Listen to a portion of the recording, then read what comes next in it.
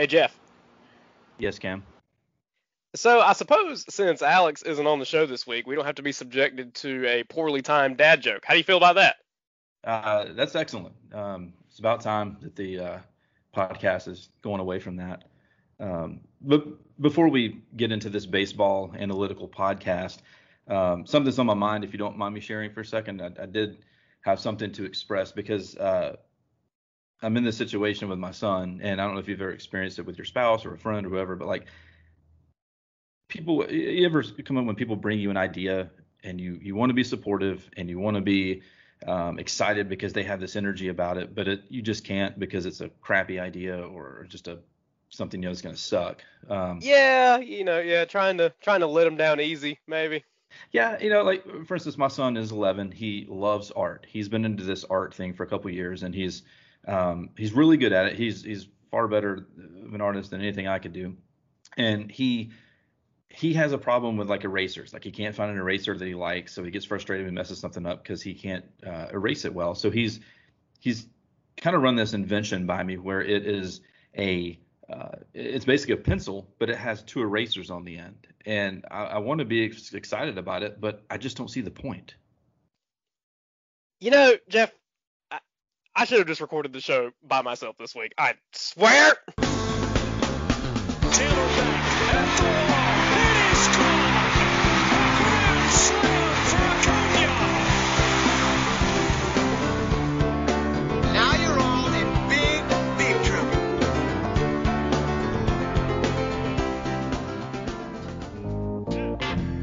Ladies and gentlemen, welcome to the Chatting Average Podcast with your hosts, my name is Jeff, and the Big Chop Man.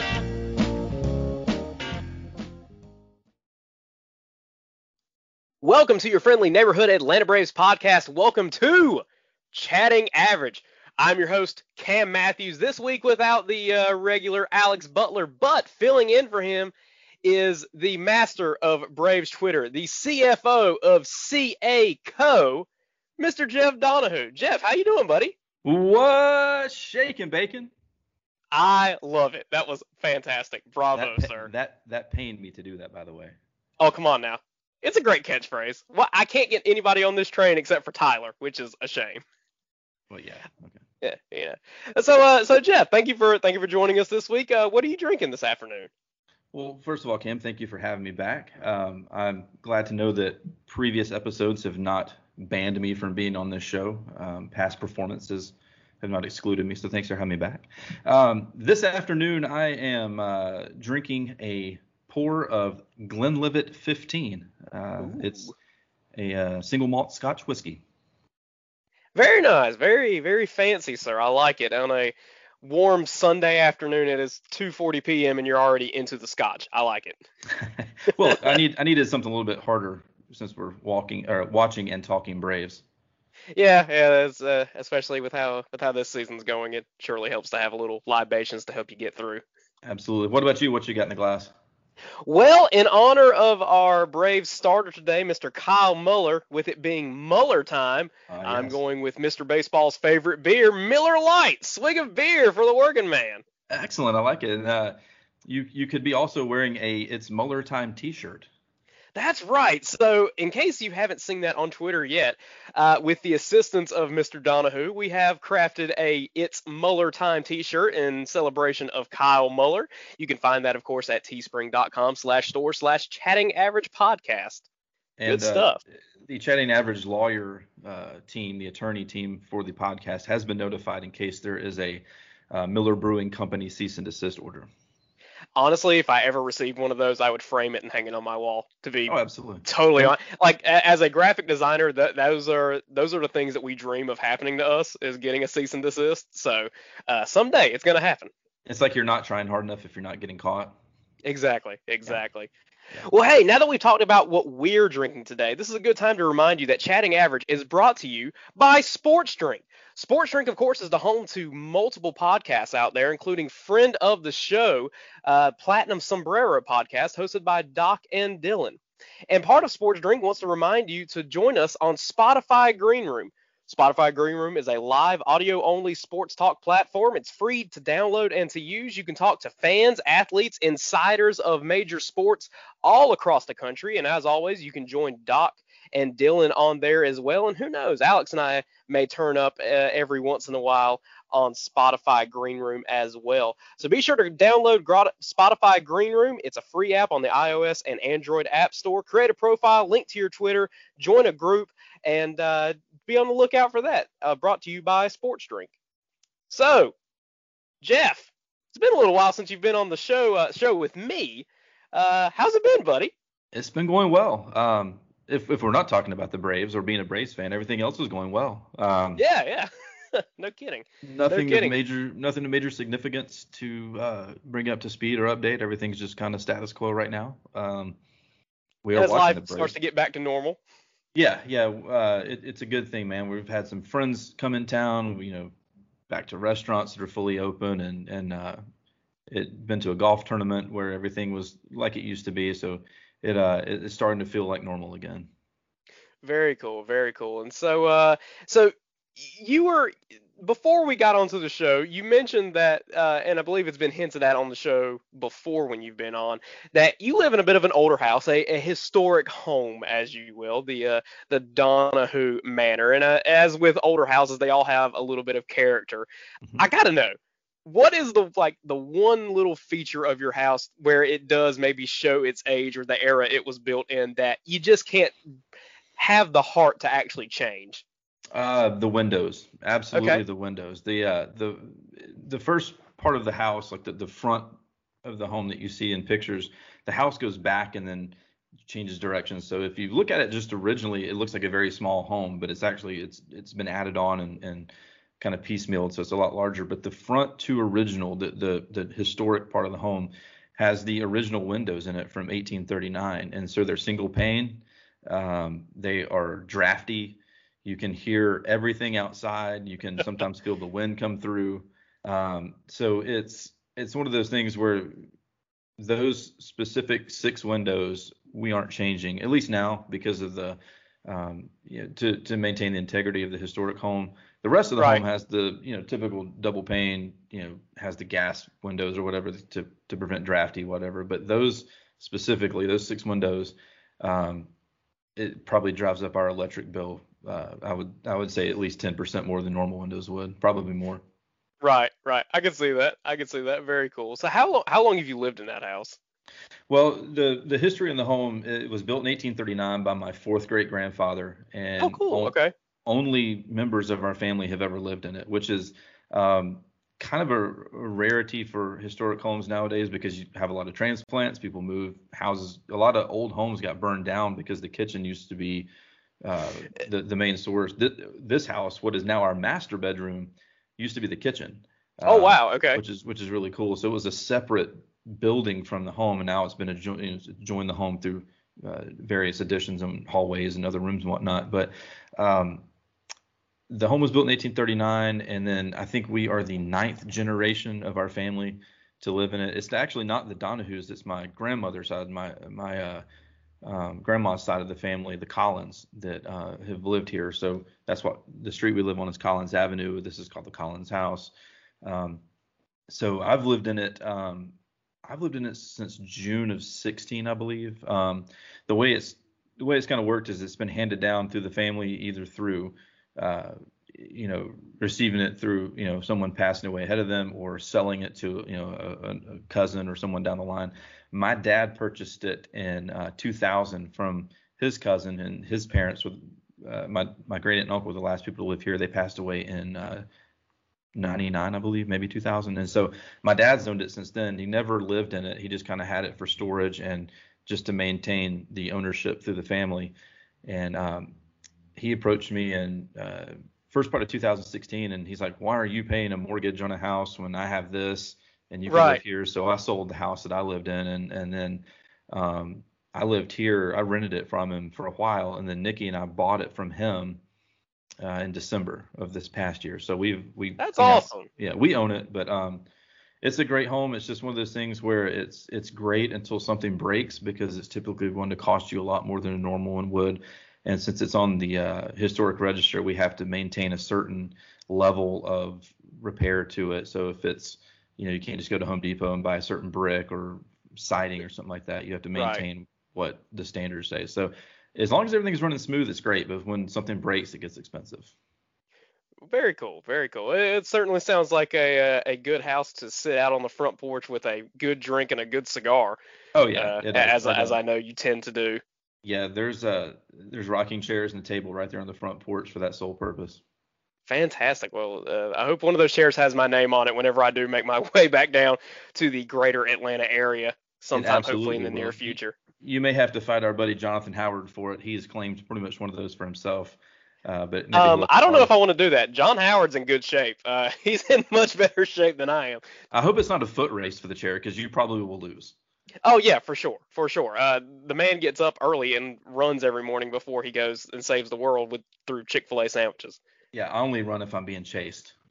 Yeah, yeah, and I never plan to be faster than what I'm being chased by. I just plan to be faster than whoever I'm running against. Just be So faster than the slowest person and you'll be fine. that's it, man. Yeah, I've always said that if you see me running, you probably should start running too, because there's good reason that I'm dogging it down the road. Yeah, So something's wrong if you see me running. yeah, yeah, for sure, for sure. Hey, what have you ever been chased by something? Like legitimately been chased by something you had to get away from? Not that I can remember. I mean, nothing like in a fearful state, like a dog or a bear or nothing. I mean, I don't recall. Have you? I have. That was a pretty specific question, so I assume you have an answer for it. I have. Let me throw this story on you. Okay. So the house that I grew up in, which is actually so funny enough that you mentioned that the road you live on is named after your family members, because mine is too. The road that I live on is actually named after my great grandfather, which is cool stuff, and it's all family that lives right around here. Well, anyway, the house that I grew up in, my dad's house, is like two doors up from the house I currently live in, and so growing up, my dad has this big shop out behind his house where he keeps one of his classic cars, he keeps his lawnmower, all his power tools and everything. They're all out there. And I was maybe in middle school. It was a late one summer evening. I was gonna go out, get the lawnmower, go cut grass. Right. He's got these big metal garage roll-up doors. They're not attached to any kind of motor, so you have to manually go over and pull them up to get them up. And so I go into the shop, grab the garage door, I fling it up, and I feel something hit my shoulder and then roll off. I look down, and there's about a 4-foot long black snake sitting on the ground next to me. Nope. It had been laying in one of the ridges on the garage door, landed on my shoulder, went to the ground, and it proceeded to chase me out of the shop. I kid you not, it was like 2 feet behind me for about 50 yards as I ran through the yard. And my dad thought it was the greatest thing he's ever seen. Did it come close to catching you? Oh boy, did it. And then finally it kind of just like gave up and stopped and then took off into like the bushes. But dude, I thought I was a goner. I know they're not venomous, but I thought that was it. There's not many things that I dislike in this world, but snakes are certainly one of them. And you have all those people that are like, oh, it's not a poisonous snake or it's good for rodents. I'm like, man, I don't care. Like, I'm not going to necessarily try to kill it, but I'm not going to hang out with it. Like, I'm going. I'm opposite direction. Like that's one of the situations. You see me running, there's probably a snake or a fire because I don't care. Like I don't, oh, it's a garden snake. Yeah, no. It's not something that I'm going to be interacting with. I don't care. I'm not a snake fan. If you like snakes, that's great, but I don't, and I'm going to stay far away from them. So yeah, I feel you on that. I would have been running probably. Like the cartoons where you see him running across the water, like that's what I would be doing for sure. Yeah. Snakes slide on their belly. It ain't natural. Yep. No, I don't like it. I don't trust things without arms and legs. Yeah, for sure. So I know we're in the midst of baseball season. We were talking before the show about how with life kind of getting back to normal, you might miss a game here or there on TV. But what else have you been up to? I know you said been out to a few restaurants, have been to a golf tournament, but I guess especially now with summer in full swing, and I assume your son's out of school. Any plans for the rest of the summer? Well, we just got back from vacation. Nice. We do. What island did you visit? Well, Isle of Palm. All right. Okay. It's for those of you that aren't aware, it's just right off of Charleston. It's one of the barrier islands there, and we my wife's side of the family is quite large, and not in physical stature and members of the family. We there's a lot of She has a lot of brothers and sisters, and they're all married except for one. So we typically take this large family vacation, usually around Memorial Day. And so we went and we try to go to different places, be it Destin. Sometimes we'll go to the mountains. Sometimes we'll go to beach trips. So we decided to go to Isle of Palm, and we went out there and had a house that was reserved for us, and it was a fantastic trip. And I, for some reason, have never put my work email on uh, away or like do not disturb. So this was the Yeah. first trip that I decided I'm going to do that. And I checked in with my boss. He's like, that's fine. If we need you, if it's an emergency, I have your phone number. And it was the most amazing thing. And I will probably never take a vacation without it again, because I didn't Yeah. have the phone. I had actually, I don't have a lot of notifications on my phone anyway. Like social media stuff, I don't see it unless I check it. But Right. I backed out of group chats. I backed out of work emails. I backed out of everything that would take my distraction away from the family and the beach. And for that week, it was phenomenal, because I only checked my phone for like weather, or just to see anything that I only reached for it when I wanted to, and it was fantastic. So I didn't have those. I didn't feel the need to have my phone with me or have it right there by my side, and that was fantastic. So I would encourage people to do that. If you don't already do it, man, try it, because it's a nice way to disconnect and just kind of unplug for a week. Yeah, absolutely. Funny enough about the whole work email on vacation thing, one thing that I read about, gosh, it's maybe been a year or two ago now, that some companies were starting to do is that when you go on vacation, rather than then, well, they'll have you set up your auto reply that, I'm on vacation, yada, yada, yada. But they'll also have you put in the caveat to your auto reply email that this email will be deleted by another staff person, as to not overbear such and such when they come back from vacation. Please wait until X date to Hmm. reattempt your contact. So basically, somebody like at your work would just delete your emails as they come in while you're on vacation. So that way you're not coming back to, a couple of hundred emails that you've got to get caught up on, because then at that point, what was the point of your vacation when Right. you just have extra And extra work to come back to? I'm fortunate in my position. I don't have an overbearing amount of emails. I mean, it's certainly not the heaviest portion of my job. Like I do get emails, but it's not one of those things that require a lot of my attention, or I have to have immediate responses to. So when I got back, there was not a whole lot waiting on me, which was nice. But Right. the ones that were there, they already knew I was going to be gone, so it wasn't this big deal. But and another thing that I have been doing the last couple of years, which I'm sure most people do, it's not like a groundbreaking thing, but we've started scheduling vacations to where we come back on Saturday, and so we have that Sunday as Yes. a pad day. So it's not like you come back from a great vacation and you get in on Saturday or Sunday evening at 6 o'clock, and then all of a sudden you got to do laundry and get Yep. everything ready for the next day and all this kind of stuff. So that pad day of Sunday is fantastic, because you can just kind of leisurely do all the stuff that you need to do to get ready for work on Monday. So that's something I think I'll carry on for every vacation from here on out, is doing the away email, and make sure you have a pad day put in there. Yeah, coming back on Saturday is a game changer once you start doing it. My wife and I, we've done that with our past couple of vacations. I tell you another good one too.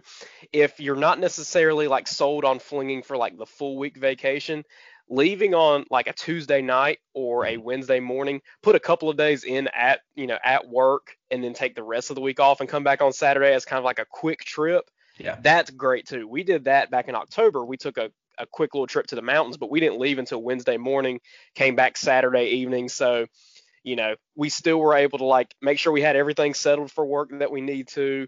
We missed, 3 days, but then of course you come back Saturday evening, you still have Sunday to get ready to go back on Monday. Like perfect little vacation. Good stuff. Yeah, that's what we do. If we go to the mountains, we usually it's like a 4-day trip. We don't do Yeah. a full week. But if we go to the beach, obviously we want a week, because there's things to do there other than just the beach. But if it's a quick trip up to Asheville or somewhere in the mountains, like yeah, a 4-day I think is all you need, and you still, you have the ability to get all the work done that you need, and you kind of can leave it there and not have to worry about what's waiting for you when you get back, or did you spend too long away from work that it's basically going to nullify the vacation feel of Yep. it.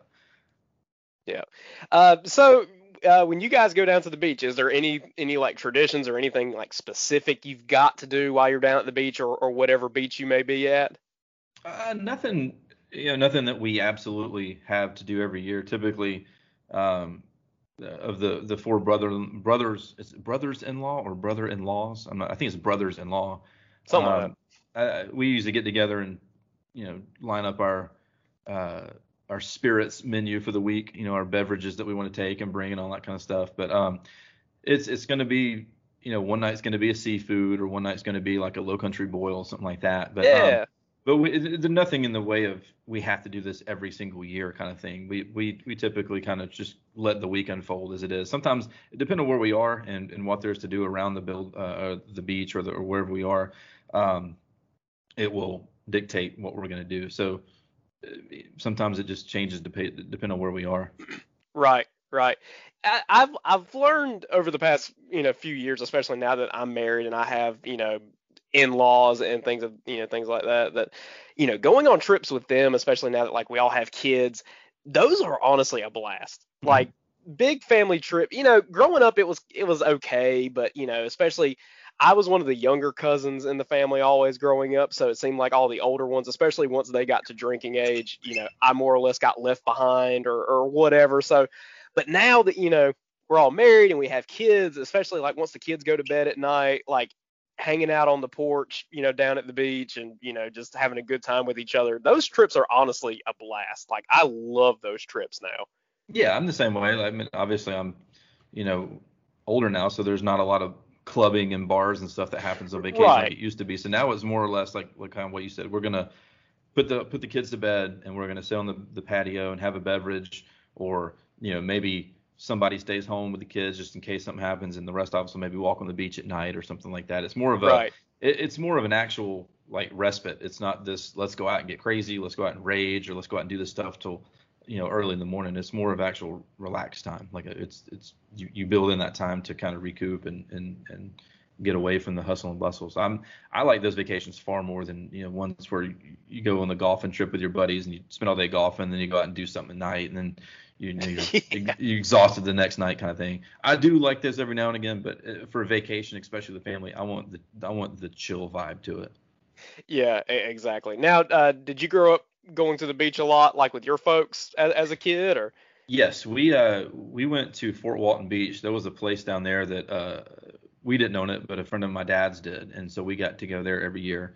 And then we would usually try to slide a Disney trip in every year when I was a kid. I didn't realize until I got older that going to Disneyland every year, or Disney World, whichever one's in Florida, I always get those confused, that was not a normal thing. That like we used to go every year, and so that was I have never been. Yeah, now it sounds miserable. Like I don't want to go and spend $42 million and stand for in 3 hours to ride one ride. As a kid, you don't think about that stuff, but yeah, that we used to go to Fort Walton Beach a lot. Honestly, Georgia has some of the greatest places, man. Like Savannah's a great trip.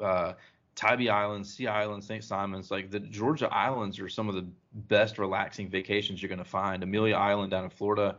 You don't really have to go a long way, so you can stay fairly 5-6 hours from home, and you don't have to necessarily drive to Pensacola or Panama City or Destin or some of these places, but, and like we went to Charleston, Isle of Palms was a 5 hour and 20-minute trip for us, so it wasn't terrible. It wasn't, and we had family in Columbia that we stopped and saw, so it wasn't to break up the trip, but when I was a kid growing up, we did go to the beach a lot, yeah. Oh yeah, very cool. I guess I get hearing you talk about like 5.5, hour trips. I feel kind of spoiled because quite a few of our beaches here in North Carolina I can be at in less than 3 hours. Yeah. I think Carolina Beach I could legit walk out my front door and be there in 2.5 hours. Yeah, that's a nice thing, and North Carolina and Georgia are kind of the same. You have mountains and beach within a few hours of each other. So I mean, we really are in a great spot because whichever route you choose to go with your vacation, like you don't have to necessarily go a long way away. But yeah, I'm the same way. When people talk about Braves games, like, oh, I live in Birmingham, or I live like like you do, like far away in North Carolina. Like, yeah, I'm 18 minutes from Truist Park, so if I want to go to the game, I don't have to make a plan to go. I just go, Right. Oh yeah, like for my wife and I to go to a Braves game, it is a full weekend, planned several weeks ahead kind of affair, with us being over 6 hours away. That and oftentimes, how we've done it now, especially if it's like a Saturday day game or something like that, Oh, Austin Riley. There it goes. Somewhere Alex is losing his mind right now, or maybe he's not even watching the game. He's probably drunk somewhere on I hope vacation. I hope he's in Denver or Fort Collins drinking a beer somewhere and not worrying about this. Let's see. Yeah, it's noon. It's noon out in Denver, or it's past 12 o'clock. He's good to go. Which he's on vacation. There's no time on vacation anyway. It's beer 30. Amen to that. Miller time, brother. But yeah, you know, a 6.5 hour trip down to Atlanta. That's usually a full weekend affair for us. Which we've made the drive down. Like we've gotten off work early on Fridays before and made the drive down, so that way we wake up Saturday. Um, in Atlanta. But yeah, with the beach being so close for us, it's cool for us to be able every once in a while we'll take like a Friday off and Mhm. then just drive down to the beach, leave the house around 7 o'clock or so, get down there by 10 o'clock, hang out on the beach until 4, hit a drive through on the way home, and then be back at our house by 8 o'clock at night, and like literally just have spent the whole day at the beach. Yeah, that's a cool day trip if you have that ability to do that. And like essentially you coming to a Braves game is like us going to the beach. We're going to spend at least 1 or 2 or 3 nights there because that's a 5 hour drive for us. So, Right. um, and I've got friends that come into town and they're like every time they're here, like Thursday night, Friday night, Saturday night Braves games, and I'm like, I'm not going to 3 Braves games in a row. I'm sorry, like that's just like a normal thing for us that live here and near the Braves. Like I'm going to go to a game here and there, but I'm not going to 3 back-to-back games. I'm like, sorry, it's just especially the way they're playing right now. I absolutely am not wasting that much time and money to do that. But yeah, it's funny because people are like, oh man, if I live where you live, I'd be at the stadium every day. And I was like, no, you wouldn't. No, like Yeah. you're not going. Some people there are, and we can identify them easily probably on Braves Twitter, but they probably would go to the games every single day. I'm not Yeah, talking there's a about, few. I'm not talking about Jonathan Howard. We understand he goes to 400 games a year.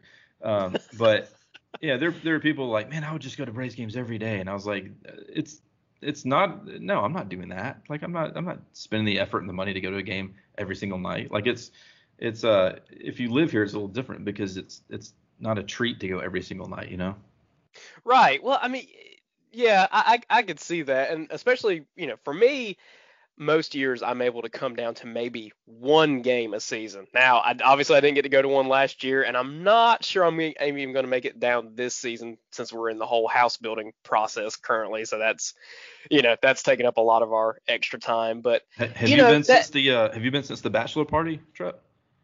yes, the last game I went to was in May of 2019. It was a weekend series against the Rockies, where AJ Minter blew it in the ninth inning against Colorado. Oh, I was at that game. That was the Braves social media night. I don't know if you knew that, but that was a bunch of us there. That's what they gave up like 4 runs in the ninth or something.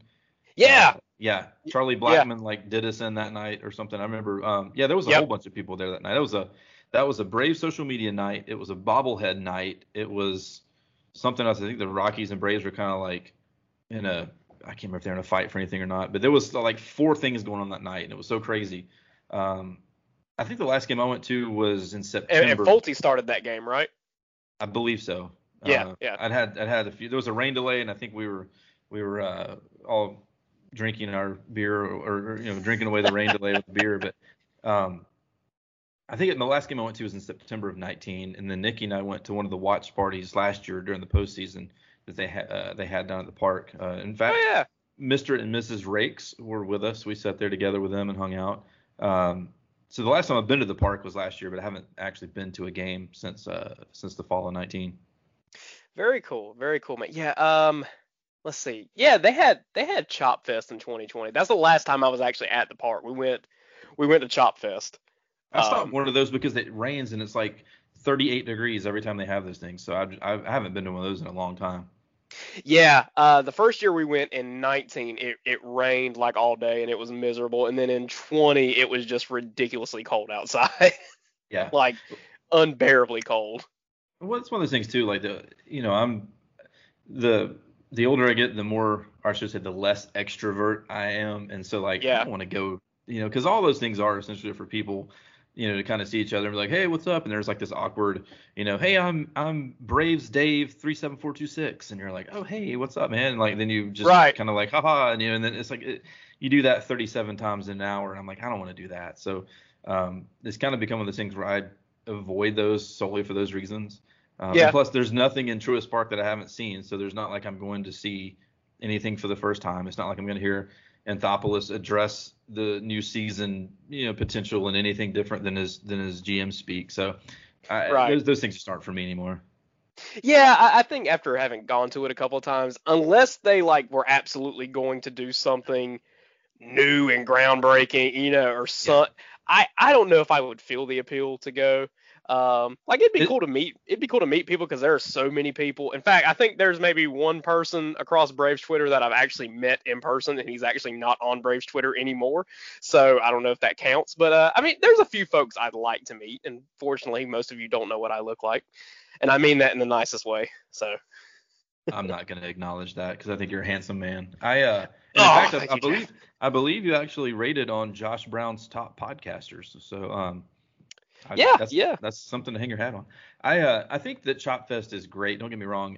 I'm not hating on it. It's great for people that are out of towners that want to come in and see the park, want to come in and do some things that they normally wouldn't get to do during a game. It's great for people that love autographs. If you want to seek that kind of stuff, it's fantastic. It's not a bad event. It's just not. I mean, like I said, I live 18 minutes from the ballpark. I can do a lot of that stuff, anytime I want to. So for me, it's not that great, but it is a good event. It's cool to kick off the season. I just wish it wasn't in January when it's, a rainstorm, outside. It seems like it always rains. It's always cold. I know you can't do it any later because then spring training starts, but right. Yeah, because they usually head down to Florida like 2 weeks later. So there's not a great time to do it.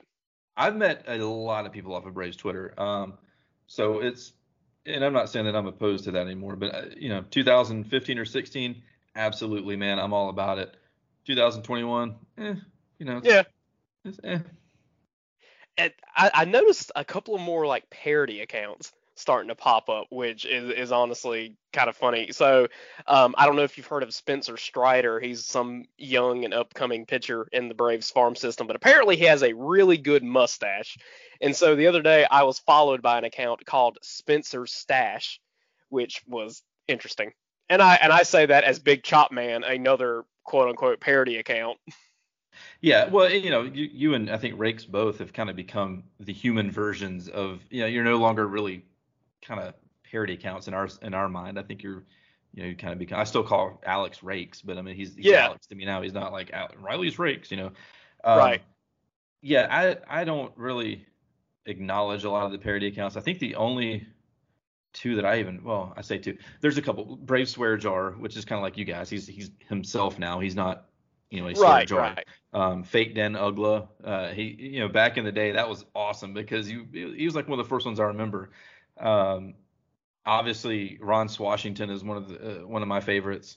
But yeah, I don't follow. Jay Dunna's a great parody account. Yeah, imagine if that was a real account. Jeez. Oh gosh. Who would be friends with that guy?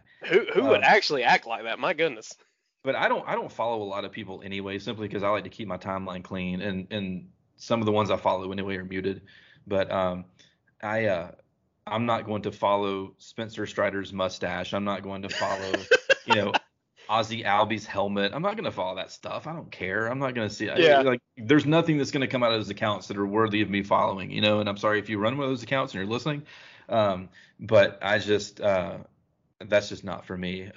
It has to have some type of extreme comedic, like the Ron Washington account's freaking hilarious. Yes, we know that's not Ron Washington tweeting from the third base box, just like Young fake Buck. Dan, right? Like fake Dan Ugla. We know that's not Dan. Like it's when they kind of when you get to that point, they're funny, but a lot of them I think jump the shark immediately. Like I don't need to see Freddie Freeman's tongue or stuff like that. So right.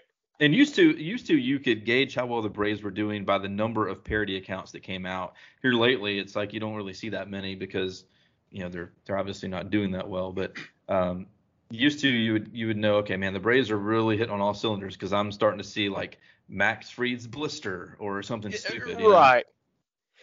So okay, so Jeff, you're well well-rounded in Braves Twitter. Like you're one of those anchor points, I would say. I think that's fair to say. And you've been around for a while on there. Mm-hmm. What was the peak moment of Braves Twitter in your mind? Oh gosh, man, you're putting me on the spot there. You see a lot of stuff tweeted from some of us people.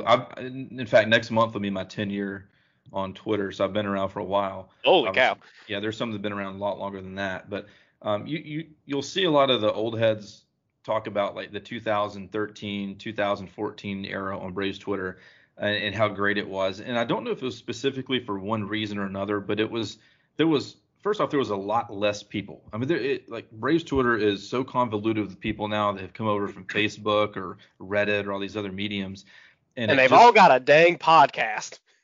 Okay, those guys, geez, golly, yeah, come on now.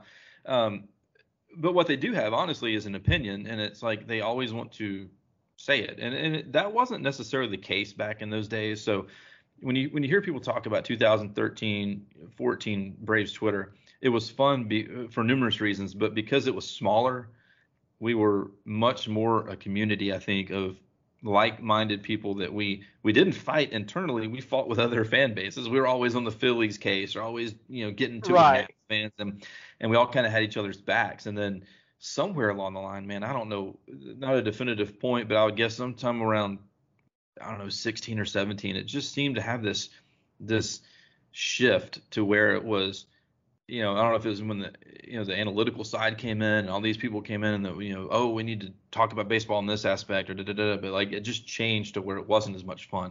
It's nowhere near as much fun now as it was, in those days. And so one specific instance, I can't recall one that it sticks out to me more so than another that makes me go, man, that was the greatest day in Braves Twitter history.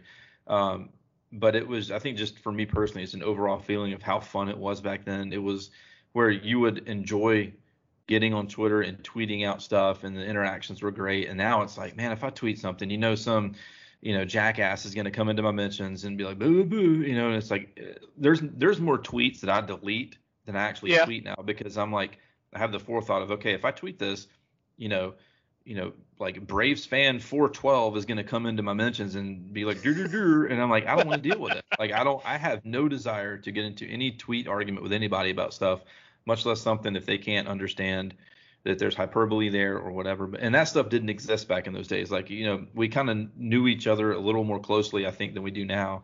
And it was just more fun. So one specific moment, there probably is one that I can't think of that was just like, holy crap, this is the crowning achievement of Braves Twitter.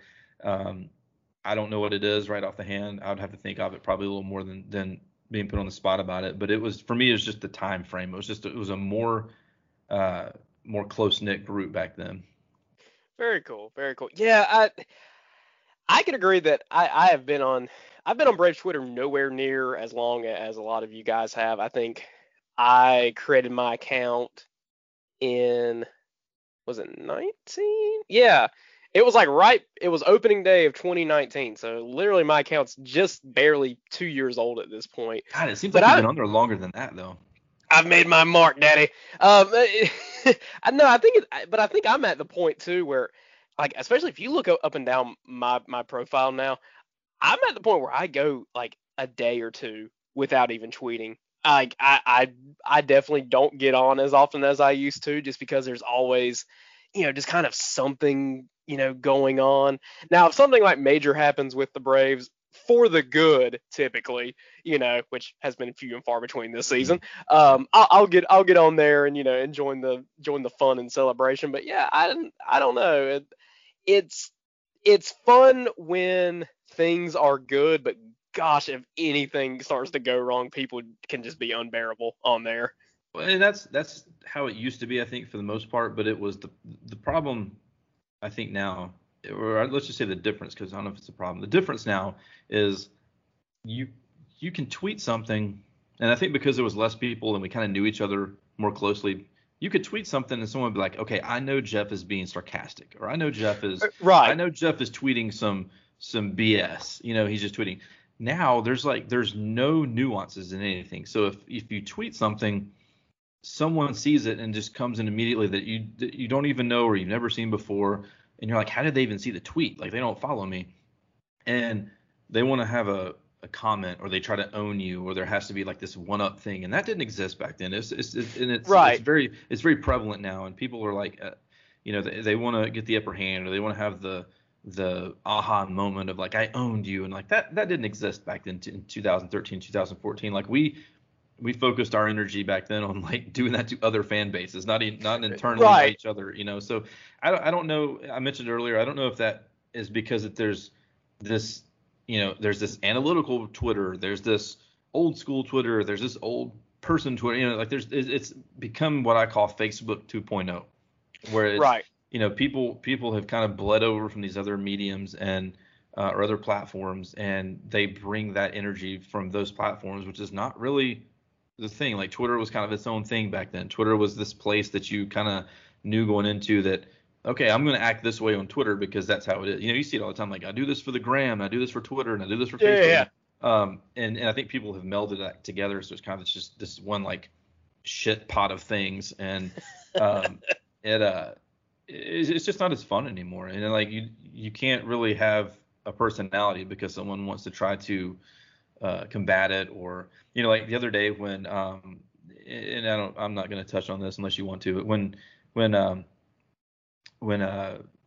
Chip Carey said that Hendricks was the first player to ever have the X in the last of his name, Oh boy. yeah, and so I tweeted out that the Atlanta Braves are the first franchise to ever have their name end in S, and at the time, I didn't think about it, that a very small faction of Twitter would, mainly Braves fans, would probably get that because they heard it on the broadcast, or they may have seen it when the national, I think MLB Errors picked it up and tweeted about it. So I didn't think about the very small percentage of people actually knew what I was talking about. And so I've been getting a lot of people responding, going, what about the Mets? What about the Reds? What about the Orioles? And I'm like, it's not even worth, it's not even worth my time. Like, first off, I don't know who these people are. So B, it's not my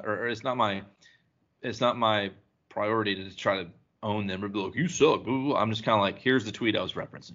Like, here's what I was trying to say. And like, it kind of defeats the purpose of tweeting out something what you think is funny, because people come in here and they're like, burr, burr, burr, burr, burr. So like, that has changed the way I think I've approached tweeting, because it's not as easy, because you have to deal with crap like that. And it's just like, it's no fun. Yeah. Well, like last year at the trade deadline, I made a lot of jokes about bringing Kevin Gausman back. Mm-hmm. Like, I made a lot, but I had several people, jump on me talking about how horrible of an idea it was, and blah blah blah, not realizing how facetious I was actually being with that. But now with the season. Yes, but now with the season that he's having this year, I kind of want to jump on the Kevin Gausman train again and say, I told you guys.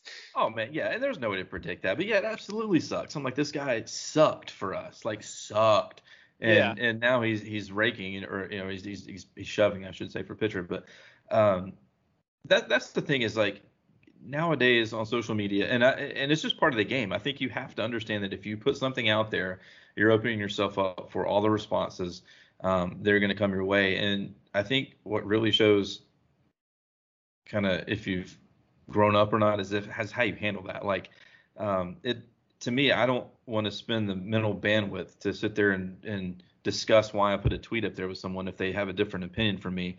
Sometimes I may go, yeah, I think this, and they're like, oh, well, he has X WAR and F whip and all. I'm like, I don't care. I literally don't care. Like, I don't know what that means, and I don't care. Yeah, that doesn't change my opinion. Like, I just don't care for the person or the player or whatever. So like, there's an ability that I've somehow been able to have in the last couple of years where I'm like, if I don't see a tweet, or if I see a tweet that I don't agree with, I can just scroll by it. Like, every now and again I may engage, but like, I don't have to comment on it. I don't have to engage with that person. I can let them have their opinion, no matter how shitty it is, or how dumb it is, or how different it is from mine.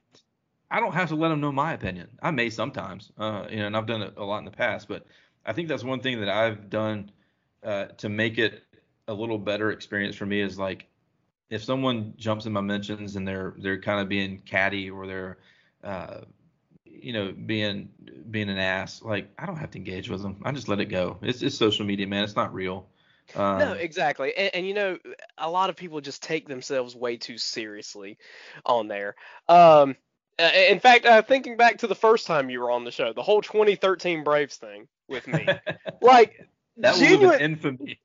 Yes, and it's genuinely one of my favorite cracks for people to take at me.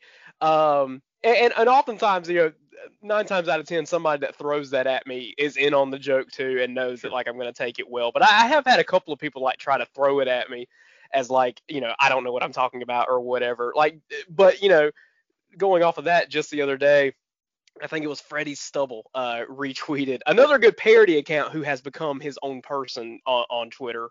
I I can't even think. keep. I can't keep them. I can't keep them. Ozzy's chains, Freddie stuff. I can't keep them all together. I don't follow hardly any of them, so I don't. I only see their stuff if it's retweeted. But it's hard to keep them. Keep them in line with who's who. Right. Well, he retweeted something where somebody had made the comment that I think like either 2019 or 2020 they were saying was like the peak season of the Braves for me. I've never had more fun watching them, blah blah blah. And he retweeted it and said, unless you're at ChopNC93, then it's 2013. And so I immediately replied to that, and I was like, Stubble, you don't understand. We had two Uptons in the outfield. It was great. Like, Upton here, Upton here. that's right, that's right. And then he brought up the Sports Illustrated cover with Kate Upton, and it was fantastic. Like, you gotta learn to laugh at yourself. I'm the last person to take myself seriously at all. You know what I mean? Well, yeah, Um, you've seen the crap I tweet. You think I'm actually going to, you think I'm going to be, uh, like when someone comes in my mentions, you think I'm gonna be like "Rrr," and combative? Like, no, I tweet a bunch of crap. Like I tweet silly memes half the yeah, time. Like I'm not. I don't dare think that I'm gonna send out a tweet or a meme about how crappy the bullpen was one day, and then the next day the bullpen pitches well, and then somebody's like, oh, what about the bullpen? You said they suck. I'm like, I don't have to engage with that person. I'm like, yeah, I tweeted what I tweeted because the exactly. night I tweeted it, they gave up 4 runs. Neat. They held the save one day. Um, Yeah. so that's improved my personal experience is being able to control who I respond to and know that the need to respond to someone is not necessarily there sometimes. Exactly. Exactly. Well, Jeff, we talked about some neat history here in this opening segment. Gosh, we going on almost 45 minutes for an opening segment. That's pretty awesome. So some good beach history and some good Twitter history. What do you say we talk about this week in baseball history?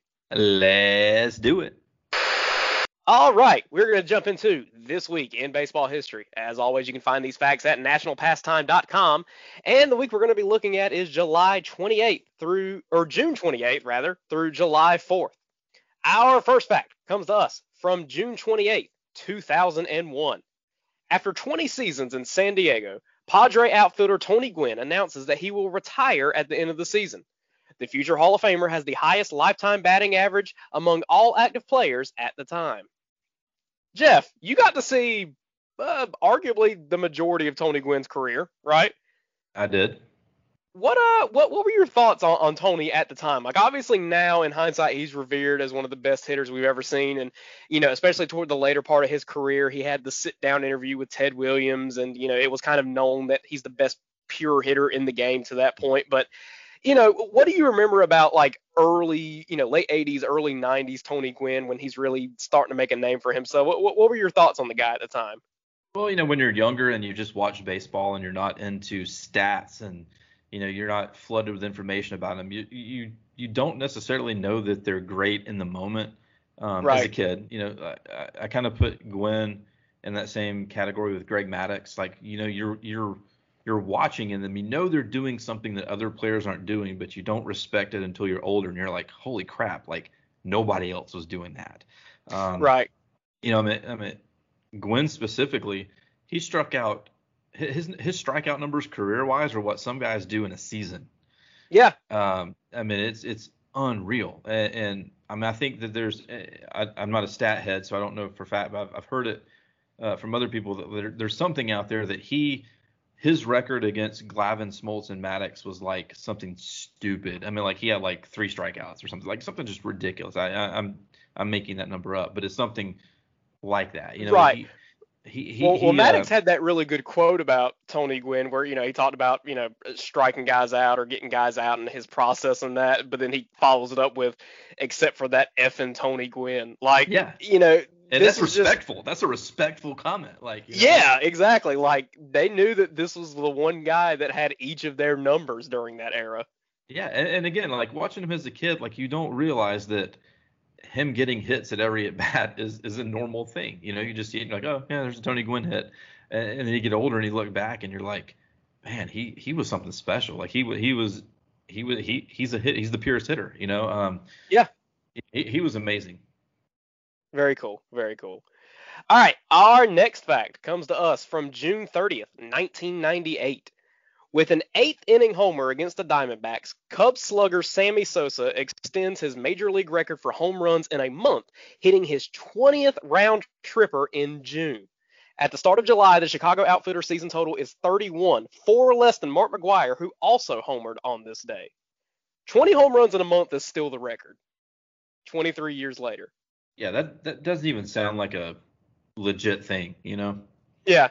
Yeah, I mean, you think they played maybe 25, 26 games across a span of a month? Maybe 27, 28. The man hit 20 home runs in 30 days. When was it? 98? Was that 98? That was the summer. Okay, so I was 21, so all of you can laugh at the age. You were what? You were still probably maybe out of diapers by then?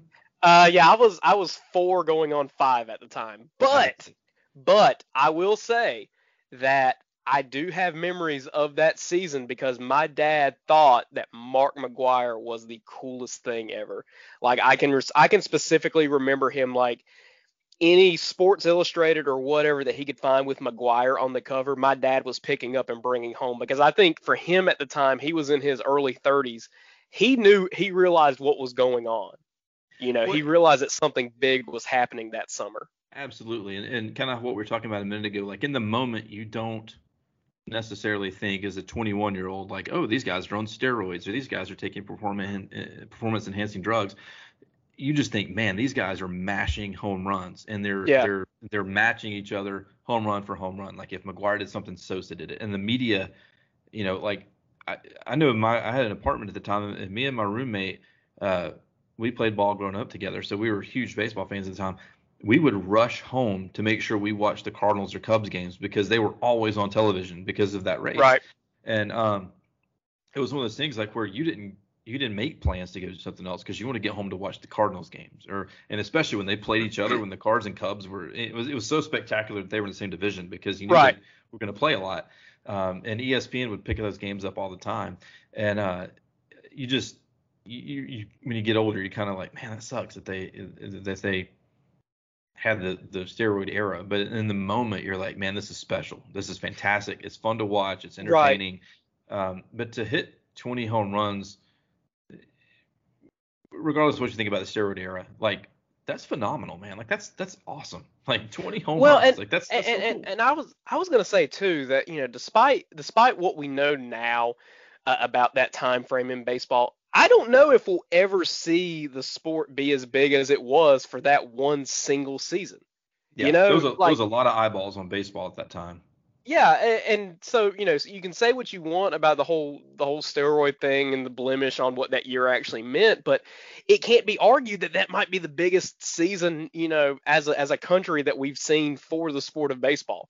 At least you were only 4 years removed from the strike, so you were still trying to recoup some of the fans that you lost. You're still trying to entertain other fans from other sports that you may not have had, and I guarantee you that there were people that were not baseball fans that knew how many home runs McGwire and Sosa had each night, because it was just one of those things. Like it elevated to the point where you knew that something was going on and there was this race and that they were just back and forth, and one would do it and then one would hit 2 and then one would hit 2 more and one would hit 3.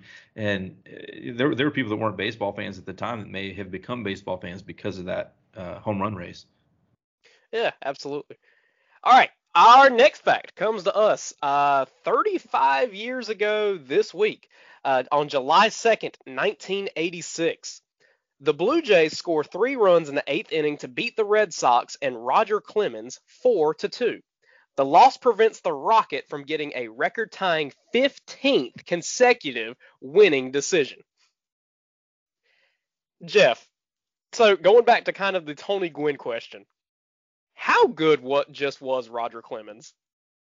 He was good, man. He was one of the guys you when he came on, like, you knew that when it was his turn to pitch, like, standing in that box, you knew those guys were like, crap, this is Roger Clemens, and no matter what team he pitched for, what league he pitched for, he was again, it's like we have to asterisk it with a steroid thing, but, like, just regardless of that, he could pitch, and he was a menace, like, he was a force to be reckoned with, and I don't think that hitters probably stood in the box very confident when they had to face him. Of all the steroid guys who have the blemish, on their records because of getting caught and everything, Clemens might be the one that I'm more upset by than I think anyone else. You say what you want about A-Rod. A-Rod was a generational talent who technically probably didn't need the things that he did. But, for Clemens, I feel like as time moves on, he's going to end up getting left out of those conversations, especially in the next 10, 15 years when we start talking about, guys like DeGrom and Scherzer once they've retired, and, we look at King Felix's short career. I feel like Clemens is going to end up being one of those guys that's going to start getting left off just because of the whole steroids thing. But you're talking about a guy who was a premier talent on the mound, like arguably one of the more dominant, aggressive pitchers we've seen in the modern era, who, unfortunately put a black mark on his career. Yeah, and for me personally, the older I get and the further away from the incident I think I get as a fan, the more accepting I am of that era. Right. I'm not one of these. I used to be like, oh, they cheated the game, they don't deserve it. And the more I think about it, and the older I get, and the more my mindset changes, it's like, it's the Hall of Fame. It is not the Hall of Character. It's not the Hall of Ethics. Integrity, right? Integrity. Yeah. I mean, you look at some of the guys like Ty Cobb, they're in there, and you're like, these guys were not great humans. They were just great baseball players. Right. And I think if you lead with that thought process, you can make an argument for Bonds. You can make an argument for Clemens. You can make an argument for Pete Rose. These guys that did things that, what you said, quote unquote, black mark, like, they still were phenomenal baseball players. Barry Bonds did enough with the Pirates that he should be in the Hall of Fame.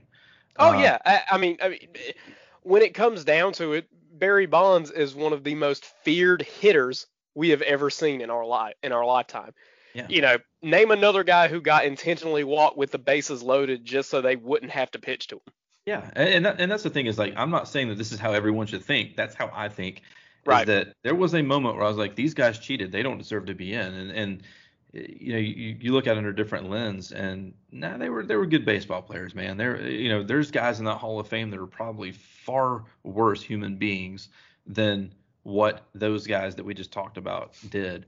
And Clemens is among them. I don't know if Clemens will be forgotten necessarily. I think that the attachment of the steroid era may be his saving grace and always making him relevant in that conversation, because they're going to always go back to that and like, oh, well, why is it Clemens? Well, because of this. So I think he's always going to be in that conversation and until he gets in, and hopefully I think he will eventually. But I don't think he'll be forgotten. I think that he'll be talked about a lot less, obviously, as these guys like Scherzer and the guys you mentioned, DeGrom, and those guys, in their careers and become eligible for the Hall of Fame. But I think that there has to be a spot for those guys, and I don't think that they necessarily have to be inducted under a black cloud. But he, regardless of all that, he was tough to deal with as a pitcher, and he was one of those guys that when he went into the pitching motion, you're like, holy crap, this is Roger Clemens. Yeah. He's just a good pitcher, man. And he's one of those guys too that like I think you could say the same about Scherzer now as we're seeing Scherzer in the later stage of his career is got more aggressive with age, but is like so fun to watch. I Oh mean, yeah, just yeah. that bulldog come to the plate mentality of I'm going to just mow you down. I'm in my late 30s at this point, but I do not care how good you are. I am better. And you don't see that from every pitcher. That's why you can name those guys so quickly. But I think that was cool. The later stages of Rogers' career was what I got to see live. His run with the Yankees in like the 2001 World Series. Mhm. And that brief little comeback he had around 03, 04. That's what I got to see. But I got to see this veteran guy who just demolished people, and it was awesome. Yeah, and I don't. When you speak of guys like Scherzer and Clemens, I think they're kind of cut from the same cloth as I. And I'm just spitballing here, but I don't think there's a lot of batters that stand in that they get intimidated by. I feel like that they have the mentality of I don't care who you are, I'm going to blow up by you. Right. And I think that probably has helped build that foundation of why they're so good is they don't get rattled. Like they're going to go and throw you their stuff and then good luck trying to hit it kind of thing. Um, Right. I don't think there's a lot of those guys anymore that are out there that can literally stare you down and say, I'm going to put it past you, man. Good luck trying to hit this. Yeah. Yeah. And then Trevor Bauer, I think, has some of that cloth. Love him or hate him, or sometimes love him and sometimes hate him because I'm that kind of way. Sometimes I'm like, God, this guy's annoying. And other times I'm like, man, this guy's great. But Yeah. Yeah. I think Bauer's kind of cut from that same cloth. He may not have the same stuff. He may not have the same result as those guys, but I feel like his mentality and his thought process behind pitching is kind of from that same cloth. Right. All right, so our final fact. This is one that I think I went over last year, but of course, with July 4th coming up, I'll try to always go over it just because of what it means to the game of baseball and just how big of a moment it was. Our final fact comes to us from July 4th, 1939. During Lou Gehrig Appreciation Day at Yankee Stadium, the Iron Horses uniform number 4 will be the first ever to be retired. After the sellout crowd is informed the man of the hour is too moved to speak, Gehrig changes his mind when skipper Joe McCarthy encourages him and delivers baseball history's keynote address describing himself as the luckiest man on the face of the earth. Just cool stuff. Just one of the cooler moments, not only in American history, but of course in baseball history as well. And for the record, I was not around for that one. I was gonna ask, but I decided to go the high road. But I see that you knew where I was thinking. You knew my thought process on this. I felt that it was coming, so I want to go ahead and cut it off, at the pass. But yeah, I came around a few years later. I was not around for that, but yeah, man, that speech is one of the most iconic ones in baseball, I think. And if you have any knowledge of baseball, you know the speech and you know the moment surrounding that speech. Absolutely. Well, that of course that occurred on the 4th of July. But hey, Jeff, I got any plans for this year's 4th, which will be a week from today. So I guess either before or after we record our next episode, what do you have planned? Yeah, we do have plans. My in-laws live in Athens, and they have a fairly nice home out there with a very large pool. And so me and my wife and son are going to go spend the entire weekend out there. I'm off on Monday. So we'll have a long weekend of swimming and grilling out and just kind of enjoying family time and getting to spend it with folks. Very cool. Very cool. What about you? Yeah, we've got plans to kind of hang out by the pool, hang out with some family, maybe go see some fireworks, typical 4th of July kind of stuff. But what goes really well on the 4th of July is hanging out by the grill. And this summer, Kansas City Steak Company wants to make this your best grilling season ever. Visit kansascitysteaks.com and get 15% off your order and free shipping with code SD at checkout. That's SD for sports drink. Enjoy their buttered tender filet mignon, hearty Kansas City steak strips, easy for me to say, good Lord, and savory ribeyes. It's been a hard year, so enjoy being together again by bringing the steakhouse to your house with Kansas City Steaks. Again, go to kansascitysteaks.com, get 15% off of your order and free shipping with code SD at checkout. That's kansascitysteaks.com, code SD. Well, hey, Jeff, it's been a bit of an up and down week, but as we sit here on Sunday afternoon, the Braves currently have a 4-0 lead. But let's take a look back at this week in the Braves lineup. How do you feel about that? If we have to. All right. All right, we're going to dive into this week for your Atlanta Braves. It was another week for the Braves, and yeah, it was And that's been this segment on Catching Up with the Braves. Okay, so when we last recorded last week, I believe the last game that we were able to talk about was the Friday night 9-1 victory over St. Louis. Of course, Saturday night got rained out.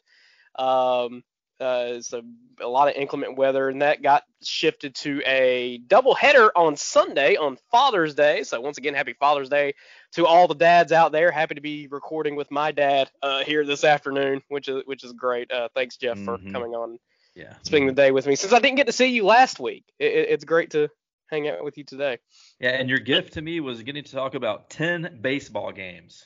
Yeah, you can thank Alex for that one, for choosing when he took his vacation. Yeah, because Well, last week when y'all were on the episode last week, y'all were talking about 10 games, and I'm listening to it and audibly saying to myself at my desk, I'm like, I'm not watching 10 games. There's no way I'm going to watch 10 games. So. Well, that's all right, because I didn't watch 10 games either. Yeah, going forward, I'm not going to have a lot of analysis on 10 baseball games. Well, we're just gonna kind of briefly touch on what all occurred over the past week. Again, a doubleheader on Father's Day against the St. Louis Cardinals. Braves dropped the first game 9-1. It almost looked like we were gonna get no hit by Adam Wainwright for a good minute there, but fortunately, Braves able to plate one run on a couple of base hits. But then in the nightcap on Father's Day night, I did get to watch this game. The Braves win 1-0 off the solo blast from Ronald Acuna, another 7-inning nail biter, but somehow we come away with it 1-0. Bullpen shuts it down. Drew Smiley allows only one base hit in his performance, so another good outing for Smiley. Look out, I think he's starting to figure it out. But so Braves take 3 out of 4 from St. Louis. From there, we move on to another doubleheader. So back-to-back days with doubleheaders, this time in Flushing, New York, underneath the bright lights of LaGuardia Airport. As you all know and love the airplane sounds when we play the Mets. In game one, we got to face Jacob deGrom, who was doing Jacob deGrom things. Once again, nearly getting no hit by the guy. I think we only got a couple of base hits off of him. Definitely didn't get a run. Braves dropped game one 9-1. And then in the nightcap, on another Ronald Acuna solo shot in 7 innings, we win 1-0. So there we go. We split the doubleheader with the Mets the following day. Charlie Morton on the mound once again has an incredible start for the Braves. He's starting to click now. Braves win 3-0 to now have a 2-1 advantage in the 4-game set. And then on to game 4 on Wednesday night. Unfortunately, the Braves dropped the game 7-3. Kyle Wright on the mound for the Braves after Max Fried was scratched from that game due to a blister, but it looks like he's going to be ready to go for this week, hopefully. On from there, we move on to another 4-game set. So we go from back-to-back doubleheaders into back-to-back 4-game series, this time in Cincinnati at the Great American Small Park. Game 1 on Thursday night, Braves dropped 5-3. Didn't see any of this game. Can't offer any analysis. Jeff, what about you? Which game was that, Friday? Thursday. Nope, had dinner with some friends. I think we may have caught the last inning of that, and I honestly don't even remember it. Had a couple beers. Right. Had a couple beers at dinner with friends, so that may be why I don't remember most of it. But all those games kind of ran together. You're having a better time than the Braves were, for sure. Yeah, well, I didn't watch any of the doubleheader against the Cardinals because that was Sunday, and that was I'm a golf fan, obviously, and so I was watching the U.S. Open final round, so I didn't watch any of that. I think I may have picked up a couple of the games. My friend Cassidy texted me, and she's like, over under, do we get 5 hits against DeGrom? And I was like, no, take the under. Like, you're always going to take the under. Yep. Who would expect to get 5 hits against DeGrom? I would have taken. Do you think DeGrom makes it past 3 innings? Because it seems like every inning or every game he pitches now, he has to come out because of some ailment, which I think is attributed to batting, not pitching. Yeah. And Yeah, so we didn't get a run off of him, and in fact, his scoreless inning streak I think just got snapped yesterday. The Phillies managed to get a run off the guy, but he had like a sub-1 ERA since the beginning of the season, which is just yeah, unreal. I mean, we're seeing a historic season from this guy. he is knocking in more runs than he's allowing. That's Yeah, ridiculous. That's amazing. yeah. Well, DeGrom is my favorite non-Brave. I've said that for years. I love him. I wish we could have gotten him when he was before he signed that extension with the Mets. I don't know. I really love Jacob DeGrom. He makes the game fun. He's awesome. Some of the banter he and Freddie has back and forth when they're playing, it just adds to it. But yeah, I love DeGrom. I hate facing him, but I love watching. Yeah, him. Right. Yeah. We were talking about earlier that sometimes you in the moment you don't realize how good someone truly is. But I think this season, I think everybody's locked in on how good DeGrom is this year. That as on this pace that he's on, he is putting up a record season for a starting pitcher. Yeah. So he's been a blast to watch this season. So coming off the 5-3 loss on Thursday night, the Braves were able to rebound on another strong Drew Smyly start. 3-2 is your final score on Friday evening. We go into Saturday having split the first two games against Cincinnati. Ian Anderson on the mound for Game 3. Unfortunately, a bit of a shaky outing matched with a very good outing by Castillo for the Reds, shutting Atlanta down until like the last couple of innings. 4-1 is your final score in Game 3. The Reds take that one and have a 2-1 lead in the 4-game series. But as we sit right now, it is Sunday afternoon. It is about 4:08 p.m. It is the bottom of the 8th, and the Braves currently have a 4-0 lead over Cincinnati. So hopefully if that holds true, then we will have split a 4-game series with the Reds and split a 4-game series with the Mets, and still sitting below 500. Yeah, in that game the other day with Castillo, like he's not been pitching well, and then all of a sudden the Braves come up against him and he looks like Cy Young. Like where did that come from? It's like if you want to boost your ERA, or lower it, I should say, pitch against the Braves, like easily pitch against the Braves. Like these guys it's like they're a rehab assignment almost when you pitch against the Braves. It's terrible. Or if you have somebody come up to the plate and is like, oh, he's in a 0-for-19 drought at the plate, and like sure enough, he's gonna get a base hit against Atlanta. Chip Carey does that all the time. He'll be like, Joey Votto hasn't hit in 3 years, and then he'll come up and hit a grand slam. I'm like, dude, come on. Jeff? No, oh no. Wait, Jeff. hang on. Hold on. No, okay. Okay, so for those listening at home, right as Jeff insinuated that Joey Votto would get a big base hit, Joey Votto put one out to the warning track that Ender had to run down. You kind of scared me there, buddy. Well, and to be completely honest, I said Joey Votto because I was sitting there watching him bat. He almost had that one. Which brings me to a point that, you said it earlier, that the Great American Small Park, it's been called the bandbox because, it plays as a small ballpark. And this series, for some reason, it's played like the Polo Grounds, man. I mean, it's like I've never recalled seeing more hits that were deeper in the ballpark that I thought that they had a shot, and then they die, 3 or 4 feet from the warning track. And I'm like, there's been several just shots, and I'm like, oh, in any other ballpark, that's gone, and it's not. And in this ballpark, so it's been a strange series. I thought that there would have been a lot more home runs than there have been. And I looking at the series weird. coming in, I surely thought that like this was going to end up being the series that like Atlanta's offense really kind of busted out and had a big series. And I'll take a series split, but it's definitely hasn't been the offensive power that I thought we were going to see. Yeah. So I guess one piece of Braves news that we do have to bring up, and unfortunately it came yesterday on Saturday, right before the Braves got started.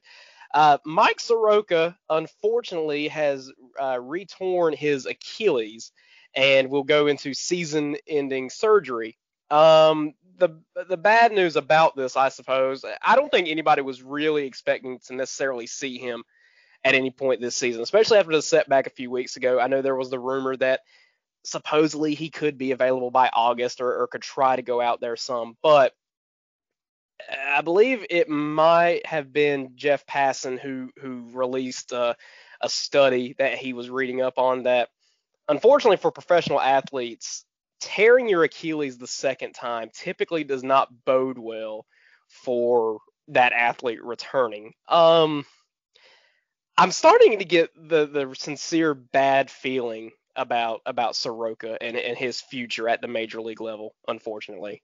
Yeah, at this point, I think my focus has shifted on just his health as a person. Like that sucks. Right. That Yeah. absolutely sucks. I mean, to tear it in the first place, and then the sutures be rejected, and then to just simply be walking to the clubhouse at the park and it pop again. Take the sports aspect of it out. That just sucks for a person. I mean, to have to deal with that and have this. From a mental standpoint, I mean, what does that do to somebody? You know? Well, and if you bring sports back into it, then yeah, that sucks for him because that's his profession. And now he's looking at the possibility of, at the very least, being delayed another year and a half, at the very best, being able to pitch again. Right. And I don't recall if it's his plant foot or his push foot. I really don't remember. But I mean, like, this is just it's a huge setback. And take being a fan out of it, like that, our play into it doesn't even matter. Like for him personally, that just it's a bigger mountain to climb now, and the fact that he if he wants to pitch again may have to adjust his pitching style or adjust his delivery or something like that. Like he either way is not going to be the same Mike Soroka that we know, and I think that sucks. Yeah. You know, if it ends up the way that I'm afraid it's going to for him professionally, you know, I think he'll end up being one of those bigger what if kind of guys. Because, I mean, we're talking about a guy that we heard about, you know, from the time that he was in single A. That, you know, we heard that this kid from Canada, Mike Soroka, is phenomenal. He finesses the strike zone. He's a ground ball pitcher. You're going to love to watch this guy play. And then for a couple of brief seasons, we got to see it. You know, people were already calling him Mike Soroka. That, you know, that was how highly thought of he was, that this guy has a chance to be one of those premier level pitchers. And a freak injury, man, just, you know, you can't.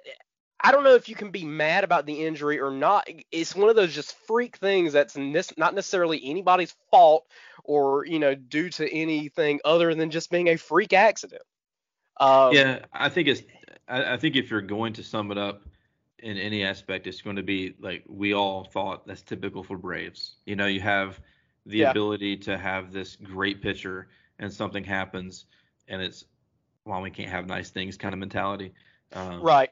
So yeah, I mean, at this point with all the other injuries that we've occurred this year, and granted that happened last year, but the occurring injury, I guess this year, it's just par for the course, man. That's how the season's gone. I think it just feels like if you believe in curses, then you believe this wholeheartedly, because this year we cannot escape it, and I think this is just kind of fuel on the fire. And I don't know what to say. I just, at this point, like I said earlier, I just hope he can come back from it as a person, and then secondarily come back from a pitcher. Yeah, this is definitely one of the more snake bit seasons I think I've ever seen. And I think snake bit might be the more appropriate word, because it feels like at every turn, if it could go wrong, it has. But you know, Braves aside, I think every team has seasons like this where it's just like, man, I don't know if anything is actually going to go right at any point. I don't know. It's unfortunate, but I really do hope for the best for the guy. You know, just like you said, on a personal level, you hope for him to have the best future for him that he can have moving forward. So, you know, thoughts out to Mike Soroka. Hopefully come around, you know, and get something positive out of this at least. But looking ahead, so we're still on the top of the ninth. Game's not over yet against the Reds. But looking ahead to the rest of this week, the Braves have a 6-game slate. Day off on Monday, but then we head back home to Atlanta and welcome the New York Mets to town for another series against them. Tuesday night at 7:20 start time, Charlie Morton takes the mound against Meagle. What's his name? There's a lot of guys I like. I've paid less attention this year than any other year. So you could make up a name. I'm like, oh, okay, yeah. Tyler Meagle. They have him listed as a relief pitcher, so apparently it's going to be a bullpen game for the Mets. Then coming into Wednesday, June 30th against the Mets, another 7:20 start time. I believe Fried is penciled in for that game, but they don't have him definitively listed as a starter. So we'll keep an eye on that. But it appears that Taijuan Walker will be the starter for the Mets. Then on to Thursday, final game in the 3-game set against New York, another 7:20 start time. Drew Smiley looks to continue his production on the mound for Atlanta against Jacob deGrom. So we get to see deGrom once again over the course of 10 days. We get to see him twice. So should be a fun game on Thursday night. On to Friday, where we start a 3-game series against Miami. Ian Anderson will be on the mound against Thompson. Then on Saturday, a 4:10 start. No announced starter for Atlanta yet against Alcantara. And then on Sunday, July 4th, a 4th of July day game at 1:20, Charlie Morton goes up against the Miami starting pitcher Trevor Rogers. Trevor Rogers with a 2.08 ERA so far this season. That's 6th best in the National League. So could be a fun contest on the 4th, but another good week of baseball coming up against some division rivals. Yeah, the Marlins used to be the team that you look forward to on the schedule because you're like, okay, there's some wins. Not the case this year. I think the last time we played them, they took 3 out of 4 from us. And yeah. It just shows you the way the year's gone. It's like now I look at it and I'm like, God, the Marlins, like we got to battle the Marlins now. Like some guy named Rogers, let's do it. At this point, my expectations have been tempered from what I thought at the beginning of the season. And granted, that's due to injuries, loss of players due to stupidity, right. Other things. So I look at a series like the Mets and the Marlins coming up where I would used to go, okay, I think we can take 4 out of 5 or 5 out of 6 or however many, whatever the numbers are. To now I look, well, maybe we can split, or hopefully we can split, or right. let's just not try to get too far back in the division, those kind of things. So, I hate the term. It is what it is. I can't stand that term because it doesn't really actually say anything. But I feel like that's the only way I can describe the season is like we kind of have what we have right now. And right. If we do well with it, great. If we don't, I'm not that disappointed any more so than I would be. You know what I mean? It's just kind of like I still get frustrated when we have a game like this where it's 4-0 and somehow we let them come back. Those are the games that still piss me off. But if we go out there and lose 4-1, and we've been losing 4-1 throughout the whole game, yeah, I'm like, okay, it's not gonna ruin the night. I'm okay with it. Knowing that the caveat, like you said, is we have some players that are out, we have some players that are hurt, we have some players that aren't performing. There's just this season is going far different than I anticipated. Yeah, I would definitely say that the first couple of weeks of the season where we were like hovering below 500, like we still are now. I think it was easy to say at that time, like, oh, well, a slow first couple of weeks, they'll find it and they'll rebound. And then it became, well, they'll find it in May.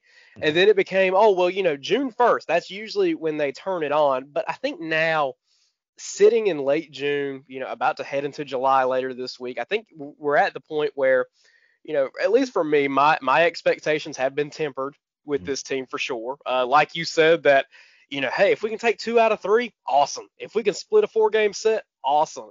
I think in the back of my mind, I'm still kind of thinking, well, get some healthy guys back in August, still try to tread water like we're doing and hope that the Mets don't take off throughout the month of July. That, maybe when August comes around that, maybe they'll hit a run where they'll take, gosh, I would love to see them take 10 out of 12 or something like that at some point, but we haven't seen that run yet. And we haven't seen, other than maybe Ronnie going on that tear of like, oh gosh, he's hitting 19 games straight. He's just on fire right now. And, we've still had solid performances from some guys, but just not the tears that we're used to seeing them go on. But I think at the end of the day, I'm at the point at this season where I'm just happy that they're playing baseball. because a year ago we still didn't have baseball at this point. I'm happy to see fans in the stands. I'm happy to see that, just getting back to normal in a sense. So It feels more normal than it did last year, certainly. for sure. So I think, I think when you look at it from that standpoint of like, hey, every night, no matter how they're doing, I know that at 7:20 the Braves are going to be playing, and if every once in a while you get that cool game where, Austin Riley hits 2 home runs and Ronnie makes a diving catch in right field, where we can come away and say, well, that was cool. You know, Baseball's still great. It's still fun, and I think that's all. I think that's still why we all still hold on to it. At this point, despite how this year's going. Well, I think what you were saying earlier about, okay, well, it's the first week of the season or it's the first month of the season. Like, the whole division was absolute crap, and they were all hovering and trading places, and it was 2 games back or a game and a half, or nobody wanted to take hold of the division. It's a little different now. The Mets are, I think we're 6 games back from them now, and I feel like we're not playing at a level where we're going to make big gains on them. Hopefully, hopefully this coming series with them we can, but it was easy to say, well, that was just a crappy loss, but at least the Mets lost, or at least the Phillies lost, or at least the Nats lost. Well, right. now it's man, we didn't win the series against the Mets, or hey, the Mets are coming to town. We may be further back in the division now. So I don't know if we're going to be buyers or sellers at the deadline. I don't know, and don't have a whole lot of confidence in them doing anything really. Right. You still have the Freddie Freeman extension looming out there. No matter what your opinion on that is that's still, I don't care what anybody says. To me, that's a distraction. Yeah. I don't know if it's a distraction for other players, but I think it has to be for him. I don't think that he can sit there and say in an interview that, yeah, we'll deal with that when the time comes and not think about it. I mean, he doesn't know where he's playing next year. That's a distraction. Right. There's something going on this year with this team that they don't seem to have it, and I don't know if that's performance. I don't know if there's something behind the scenes. I don't know if it's front office, if it's coaching, if it's all those things kind of culminating together. But it definitely does not feel like the team that was there last year, and it's frustrating. But again, it's if you're able to kind of disconnect and just get back to like what you were saying, hey, it's baseball. There's a game on, let's watch it. You don't live and die with every single pitch that happens. Then it's still somewhat enjoyable. If you're just thankful for baseball being back with fans in the stands, but well, and I think that goes back to I think that's partially a reason that I'm not on Twitter as much anymore, and I think that's kind of what we were talking about earlier, that social media isn't real life. That at the end of the day, if I go to work on a Tuesday after the Braves blew a game on Monday night, guess what? There's not a single person in my office that cares that the Braves lost the night before, because at the end of the day, it's just a game. It's just sports. So I think, that's something that I've really gotten better about. Back when I was in college, man, I lived and died by every pitch of a Braves game. I lived and died by every, loss in Carolina basketball. But I think at the end of the day, sometimes you just got to step away from it and say, hey, it's not actually that big of a deal to my everyday life. If there was any positives to come out of the Falcons Super Bowl loss, it was, for me personally, was the fact that I realized I take sports way too seriously. Right. And that, a lot of people joke about it, but that Super Bowl loss, I think, broke me as a fan of sports in a good way. Is that it kind of made me realize, like, man, you're way too in touch with this stuff, and something that's happening on a field that you're not even involved with is affecting your day to day.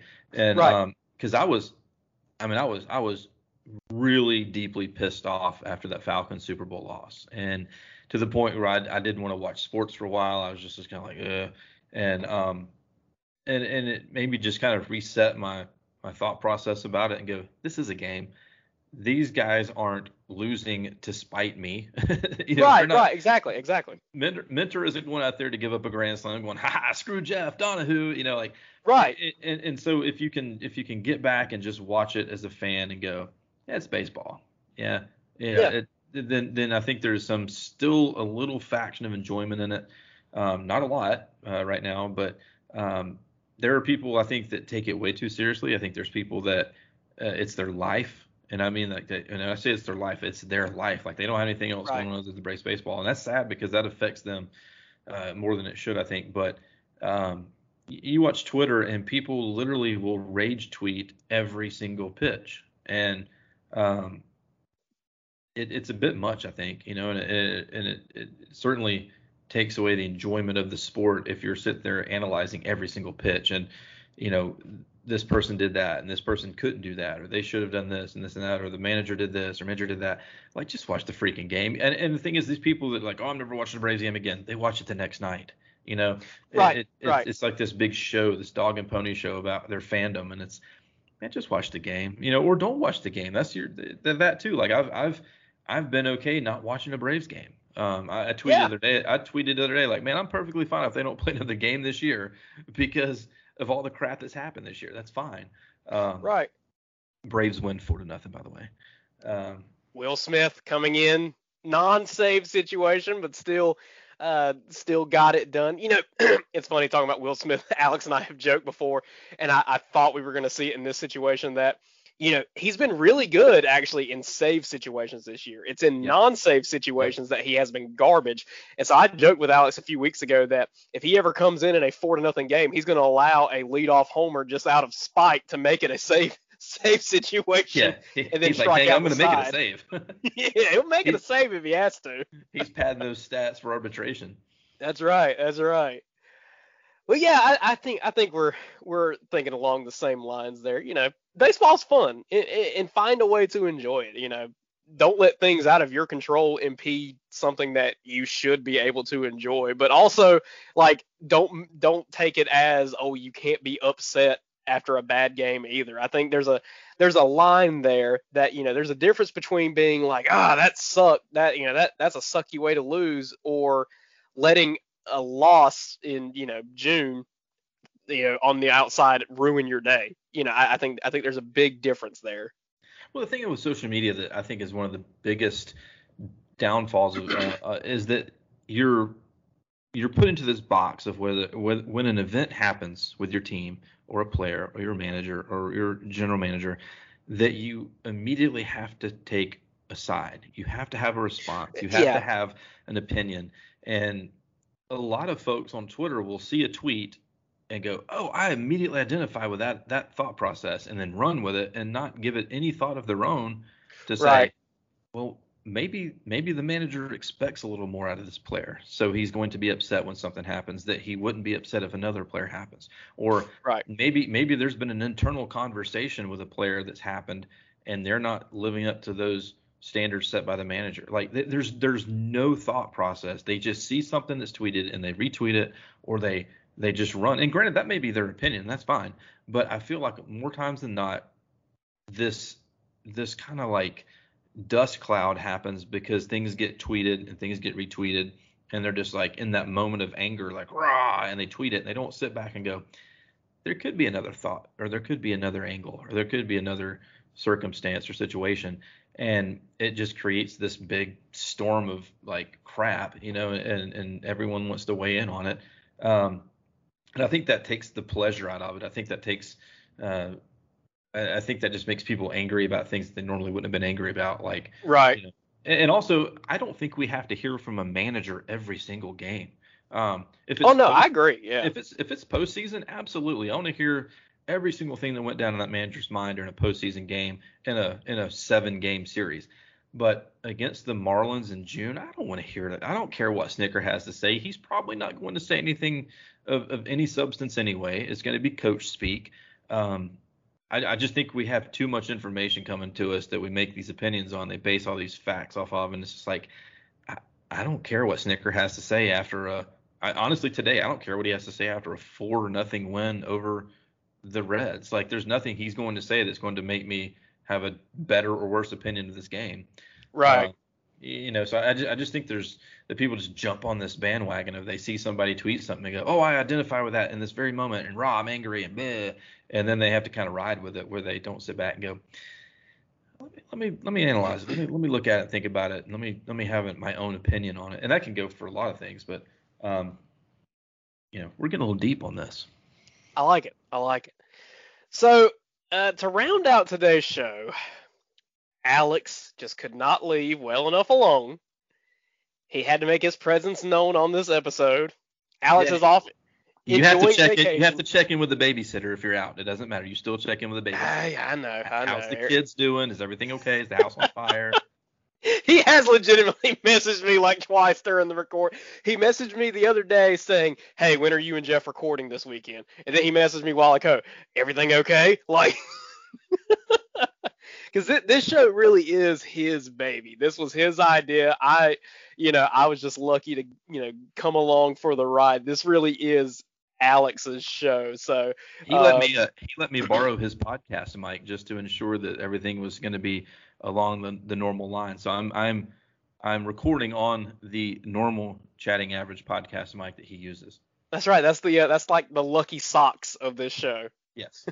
That podcast mic. It has been on this podcast more than any of us have. It's been on more than Alex. This mic has been on the podcast more than Alex. How about it? I love it. So we do have a quick voicemail from Alex that he told me I had to play on the show. So I suppose we'll do that to round out today's episode. Hello, Chatting Average podcast, if that's even still your name at this point. This is Alex. I've hosted a lot of the shows. You may remember me. So I had big plans to call in with, my thoughts on a number of things. But at this point, it's Sunday morning that I'm calling. There's only one thing to be talked about, and that is the grand conspiracy that the NCAA has against North Carolina State University. And there it is. Lord. They pulled them from the College World Series and completely eliminated their chance at winning a national championship. So, Jeff, I'd love to hear your thoughts on it. Cam, I expect your response to be no fewer than 10 minutes. Have a good rest of the show, fellas. Okay. Can I interrupt? I think this is done on purpose, but I only come on this show after major controversial events. The last time I was on this show was when you were gone, and it was the week that Major League took the All-Star game out of Atlanta. Oh yeah. Now we're on the heels of this NCAA fiasco. So I only come on here when there's these major controversial things to talk about. Jeff brings the controversy to the show.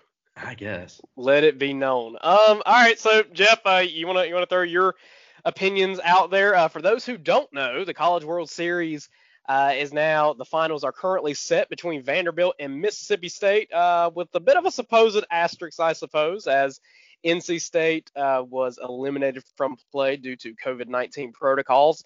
That occurred in the wee hours of Saturday morning. That news broke. But Jeff, what are your thoughts on this whole circumstance? Well, first let's preface it. If you're listening to the show for the first time, Alex and Cam are two of the biggest UNC fans that I know of. I am a massive Michael Jordan fan, so I have a little soft spot for the University of North Carolina in my heart. But that does not mean that I dislike NC State University. And I'll be completely honest, I have not read a whole lot about the situation. I've only seen the outskirts of it. Basically, from what I gather, is NC State had a COVID outbreak. They were allowed to play the first game with a shortened staff, and then all of a sudden they were disqualified for the second game. I think it's crap. The NCAA continues to show how just shitty of an organization they are, on many different levels, throughout many different sports, men and women's. They continue to fail as an organization. I think this is no different. I understand that coming off of a pandemic, you have to have some protocols. I also think that you have to be able to adjust those based on where things are going and how things are improving, and cases seem to be diminishing rapidly. Take politics out of it. Take your your opinion out of it of if COVID is serious or not. This is just stupid. They allowed a team to play on one night, but not the next. They allowed 30-something thousand fans, or maybe high 20s or something into the fans, or fans into the stands, who don't have to go through any testing or any protocols, and they're sitting, a foot from each other. But yet players who are socially distanced on a baseball field outdoors can't play, and you're robbing these kids of a potentially once in a lifetime opportunity. I think it's dumb. The PGA had experiences a couple weeks ago when Jon Rahm tested positive for COVID. He was asymptomatic, and he missed out on $1.6 million because he was leading a golf tournament by 6 shots. And we're not talking about a close contact sport. We're not talking about something where you're all up in other people's faces in a small space indoors. We're talking about outdoor activities. And again, no matter what your thoughts are on COVID-19, clearly we are in a better place than we were when some of these protocols were instituted. And the fact that they have not adjusted any of them or taken into consideration that some of them could be taken away or lessened, it just blows my mind. I mean, these kids were robbed at the opportunity to play for a national championship using antiquated protocols, in my opinion. Okay. So, I know, as the resident NC State hater, I bang that drum louder than just about anybody you'll ever meet, that it is expected of me to have a die-hard opinion on this.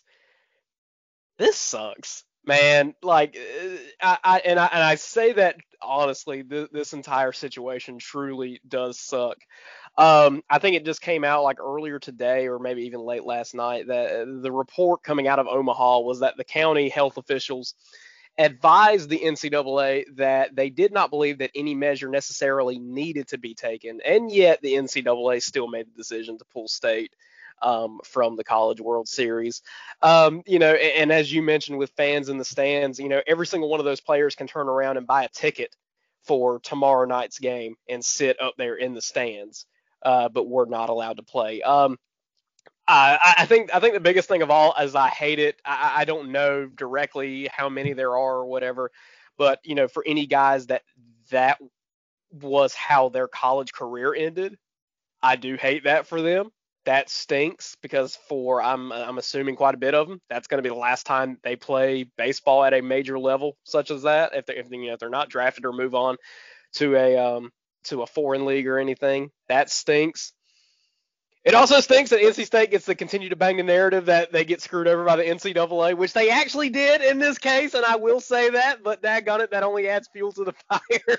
Yeah, they legitimately get to play the victim's role here. I mean, they do. The NCAA just once again bungled this entire situation. It's just very unfortunate. So that might not be the take that you were expecting out of me, but that's kind of my opinion on it. But yeah, I hate it. I think the NCAA once again shows just how inept of an organization they are and how cutthroat they can actually be, and it's unfortunate. Well, they didn't even. I mean, they didn't even take the responsibility as their own for the decision. They tried to throw Douglas County into it, and in their statement, Douglas County said, "Oh no." Yeah. They said this decision was based on the recommendation of the championship medical team and Douglas County Health Department. That's what they said in the NCAA statement. Douglas County came out and said their spokesperson Phil Rooney said the health department did not recommend NC State's removal, but told the NCAA the department would support whatever decision they made. Those aren't the same things. No, they're not. And I think that they're trying to make the Douglas County Health Department the scapegoat. But I mean, NCAA, they continue to show that they are just inept and they're not able to provide a level playing field for people. I mean, they did this with I believe the women's golf. I forget which tournament it was. It was basically the same thing under different circumstances, but they said it wasn't COVID related, but they said the course wasn't championship level. So I think there were 6 or 7 NCAA women's teams that could not compete for their final tournament, which has effects on how they finish out their year. Correct. And they didn't provide any other reason other than the championship course wasn't what they deemed appropriate, which was crap. Those ladies would have played on any course no matter what. They wanted to play out their final tournament, and I guarantee that these NC State kids would have played with only 9 if they could. I mean, it's just right. Well, and that's the biggest thing for me is that you've already let them play on Friday with literally 13 available players. Yeah. Like what's different? Like, can they not, or can they catch it on Sunday greater than they could on Saturday, or it's or whatever days? But it's just, I don't know. I just really feel bad for those kids, and I know that that's hard for you to say because I text you NC State memes and stuff just to make you mad. You do, yes. So for you to have a sensible, level-headed response is big, but I don't know anyone that would look at this and say, yeah, the NCAA made the right move. I really don't. I don't know who could look at that and think that that was the appropriate call. Yeah, I agree. Well, Jeff, thanks for coming on the show, buddy. This has been a blast. This has been a lot of fun. I've noticed that anytime I'm on the show, it usually runs about an hour long, and I apologize because I do like to talk, and I do tend to draw things out. But I guess I'll return after the next controversial thing comes out. Well, considering how this season is going, there is no telling when that might actually be, Jeff. Unfortunately, that's true. I'll be on next week, I guess.